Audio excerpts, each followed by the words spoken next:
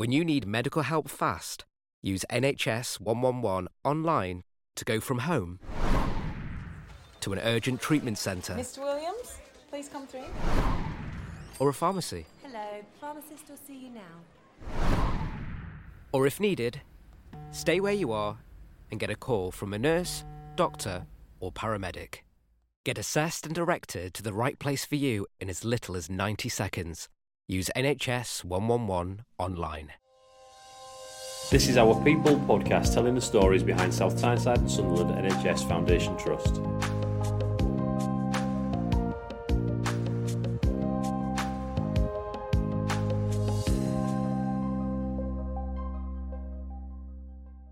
Hi and welcome to Our People podcast. I'm your host, Harry Newhouse, and for today's episode we will be talking to some of our staff from our cardiology department. This week we are celebrating World Heart Day, and here to discuss this and all topics related to the heart is consultant Mickey Jachuck and departmental manager Joanna Spence. Welcome to the podcast, Mickey and Joanna. Thank you. Thank you. Mickey, please could you introduce yourself, explain what your role is here at the Trust and what that involves on a day-to-day basis.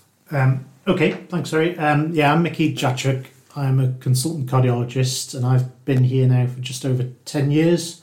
I guess I have two roles predominantly. One's a clinical role as a cardiologist, and I work with what seems to be an ever-expanding team of other consultant cardiologists, and we provide, obviously, cardiology services across our two acute sites, South Tyneside and Sunderland predominantly, but also some community sites at Grinton Lane and recently Durham Treatment Centre as well. I also have a leadership role as a clinical director, and I look after the cardiology and respiratory medicine teams, and also the clinical microbiology and infectious disease team. It's probably not easy to describe what a clinical director does day to day, but ultimately I guess it sort of involves being sort of the line manager for the medical team and working alongside the directorate manager and matrons to make sure that we're performing well and meeting the Trust's objectives.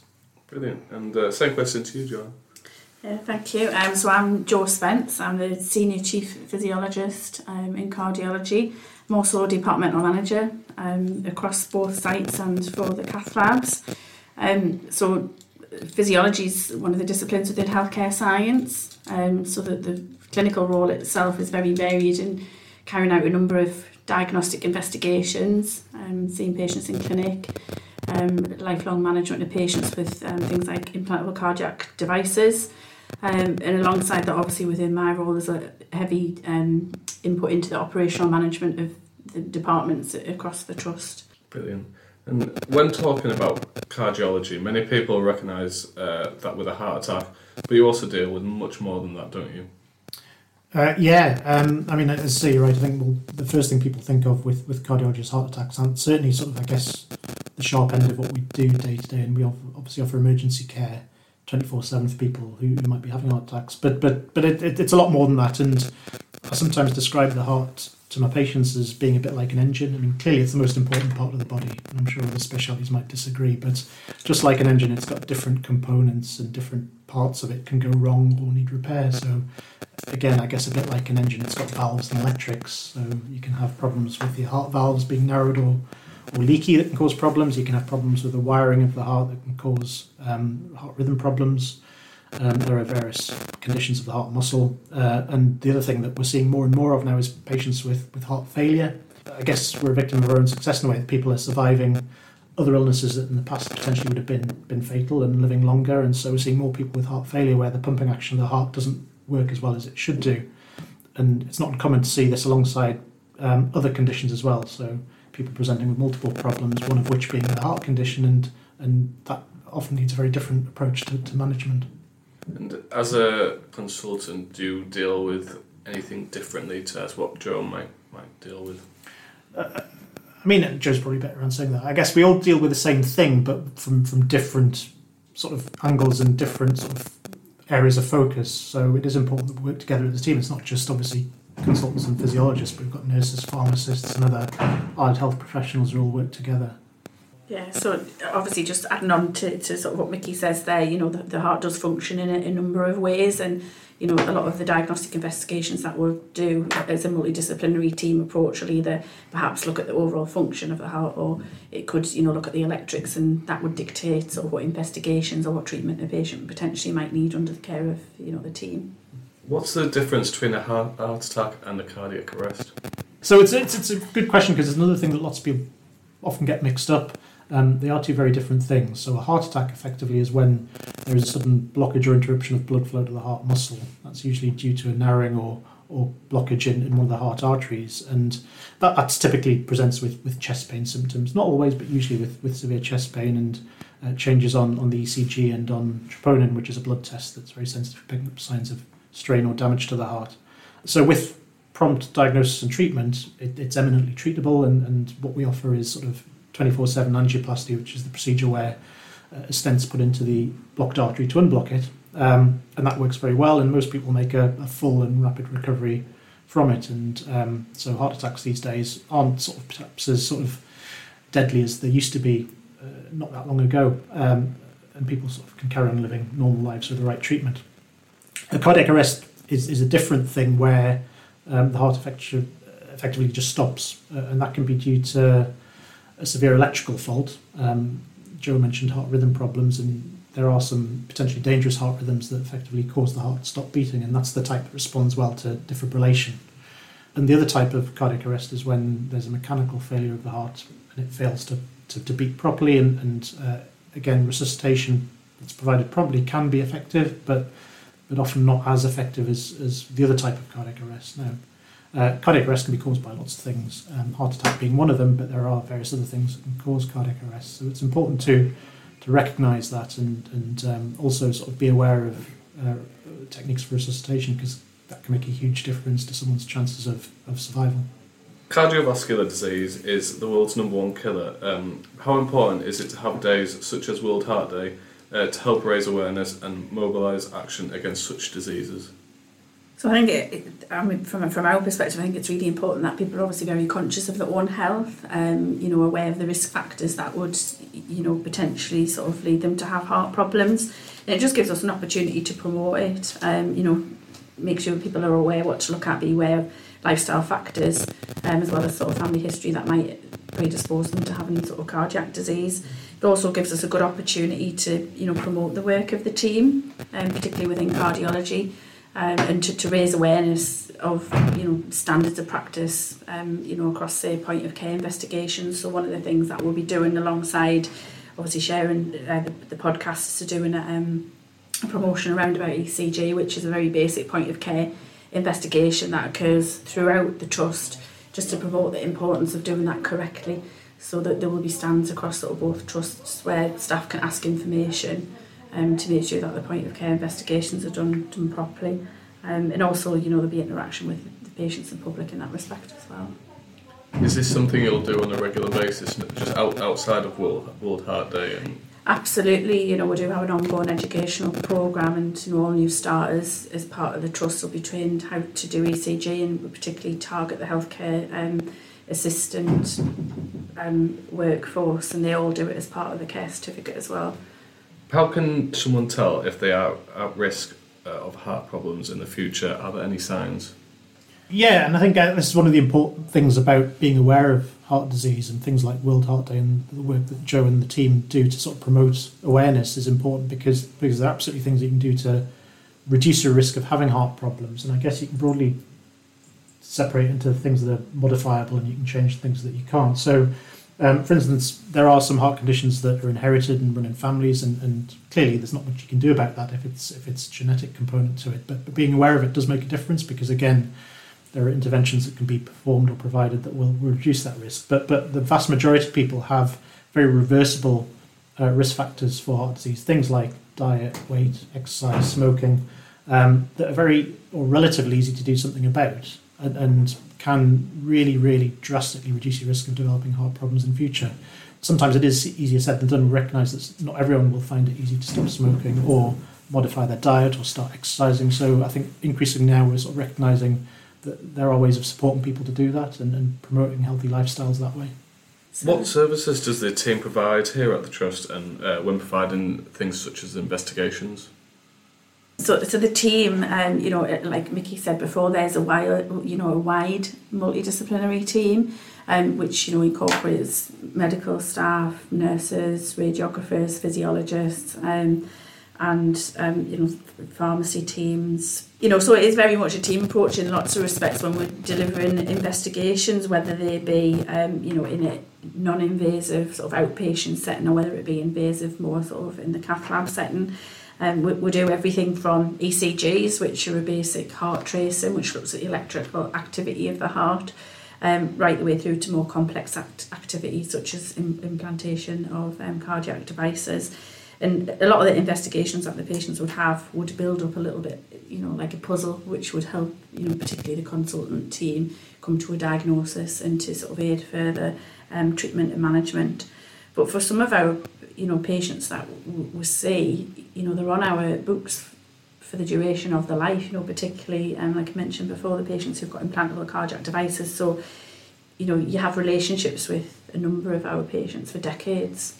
Out with doing sort of one-off investigations, which, will quite often be the case as well if somebody presents either acutely as an inpatient in a hospital or, is having a one-off diagnostic investigation, maybe, prior to surgery, just to sort of assess the wellness or the fitness of anaesthetic. So we do a big range of investigations. Yeah, I think the other thing to mention alongside that is the fact that it's been quite an exciting time for the department over the last few years at least, and certainly since the merger, because one of the things that came out of that in a way was that it allowed us to become a slightly bigger department, obviously as a single team working across both sites, and it gave us sort of a critical mass to allow us to develop further. So we've been trying to develop new services and more specialist services, and one of the things, for example, that we were able to start, I think just over a year ago now, was a cardiac MRI service.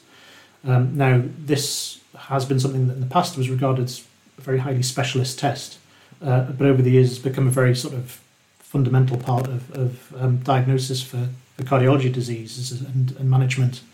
But certainly for our area across South Tyneside and Sunderland, there wasn't availability or provision for it, and sort of local patients had to travel to places like Newcastle or Middlesbrough to get scans done. So we recognised there was a need for that here, and did a lot of work to try and sort of get approval for a cardiac MRI service locally, which fortunately came about, and I have to give credit to Ali Khan Bandali, who's one of our cardiologists, and his team, who helped do an awful lot of work to get that through.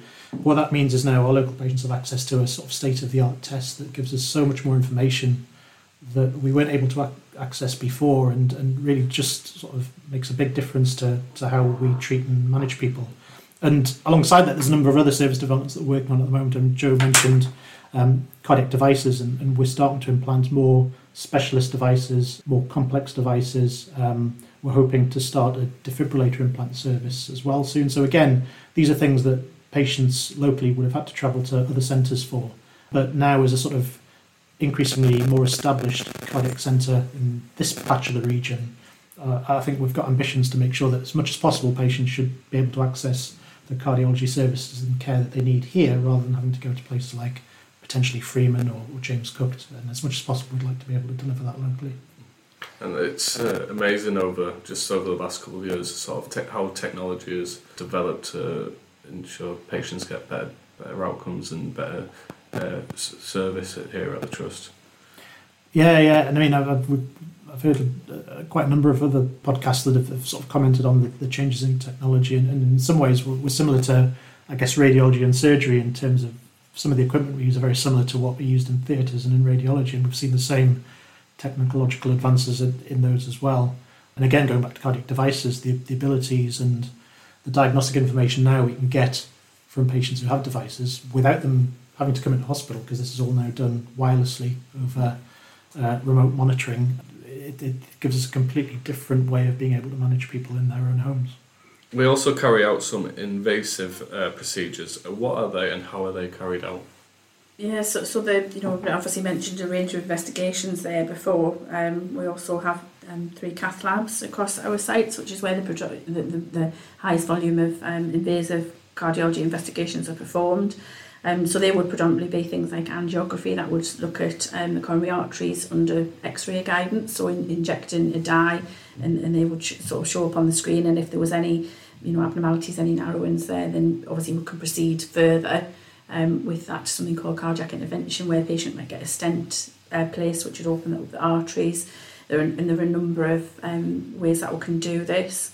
Obviously, we'd mention cardiac devices. They're also done within that setting as well.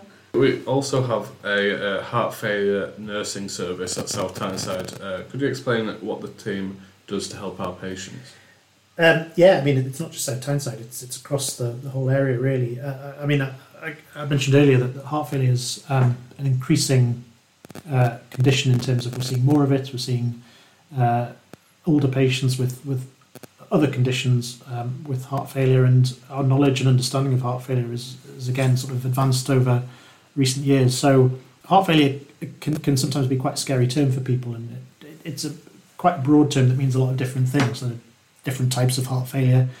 In some forms it can be very serious, life-limiting, and in other forms it can be relatively mild and people can function completely normally.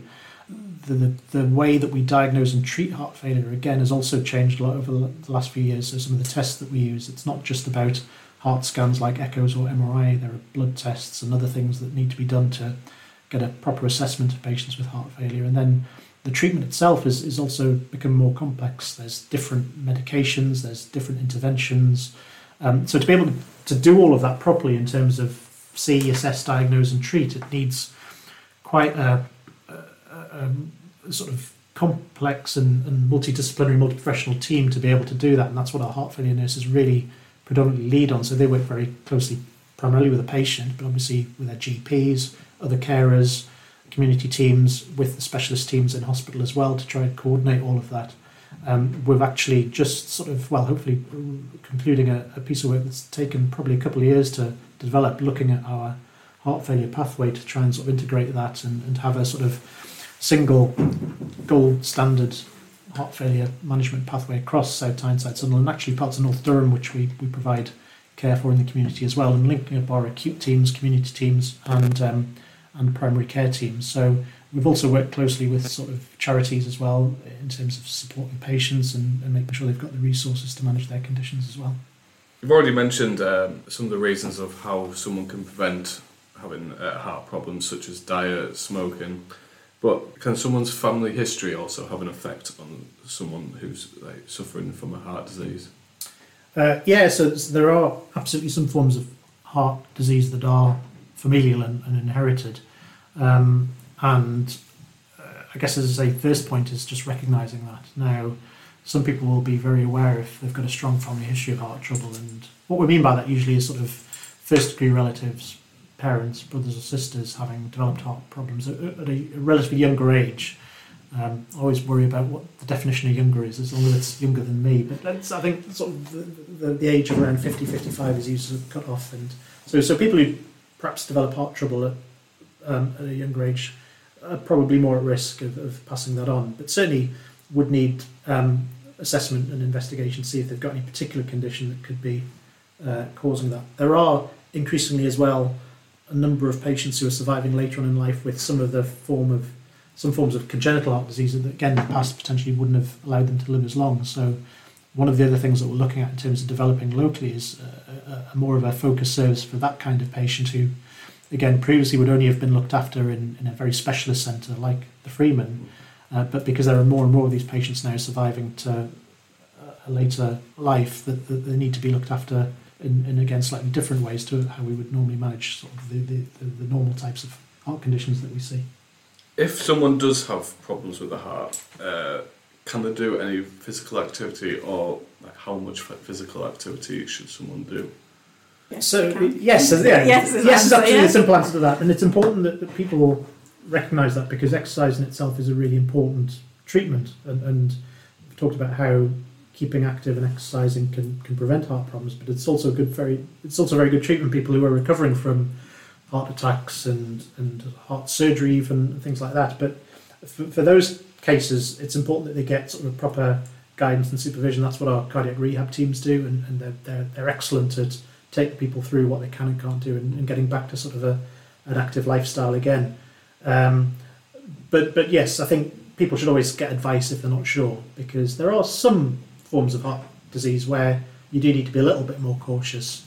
But in the vast majority of cases, people can go back to sort of being active again. I mean, just look at Christian Eriksen, And there's been a number of sort of fairly high-profile cases like that where people have had quite serious cardiac conditions, and professional sports people having sort of cardiac arrests and surviving, who've gone back to being competitive again. That seems to be happening more and more recently. I don't know if that's because media's a lot bigger and like TV coverage is a lot bigger in sports, that you see it happening more often. But how essential is it for someone to learn CPR? Because I remember when I was watching the game when Christian Eriksen collapsed, and I don't think if the guy didn't start, he was fortunate enough that someone around the stadium knew how to do CPR. So it essentially saved his life. So how important is it just for anyone to learn how to do CPR? I think it's a really important, essential sort of life skill, really, to be honest. And I think it's quite reassuring that it's coming on board to the likes of the school curriculums, because increasing that chance of survival and having people able to deliver life-saving resuscitation, even at a very basic level, it increases somebody's chance of survival. Really, and I think that's, when obviously the footballer that Mickey mentioned, the amount of people that were obviously around and that quick action at the time was really the catalyst to him sort of going back to living a normal and full life, and that, that can quite often happen sort of, every day, you might encounter it when you least expect it. And we do have a number of the team who, within their own time will obviously support training for, clubs, schools, to teach them about resuscitation and CPR. And, the likes of the British Heart Foundation have got some really great online sort of programme snippets. It doesn't take up too much of your time, but just that awareness of what to do if this situation arises is just paramount, because it does, help that chain of survival. Yeah, and that's obviously, we've seen the high-profile cases, but we see it day to day. I mean, obviously, as I say, we provide 24/7 care for heart attacks, and some of those patients come in having collapsed with a cardiac arrest on the street.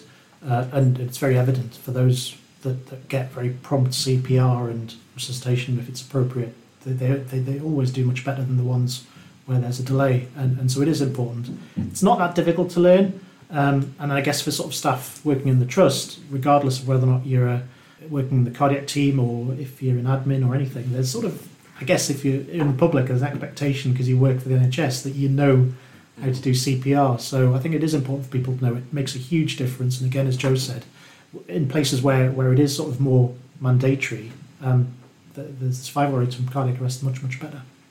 In the lead up to someone having a heart attack, is there a feeling that someone might feel in say 10 minutes before it happens, or within an hour before it happens, or is it an instant feeling that?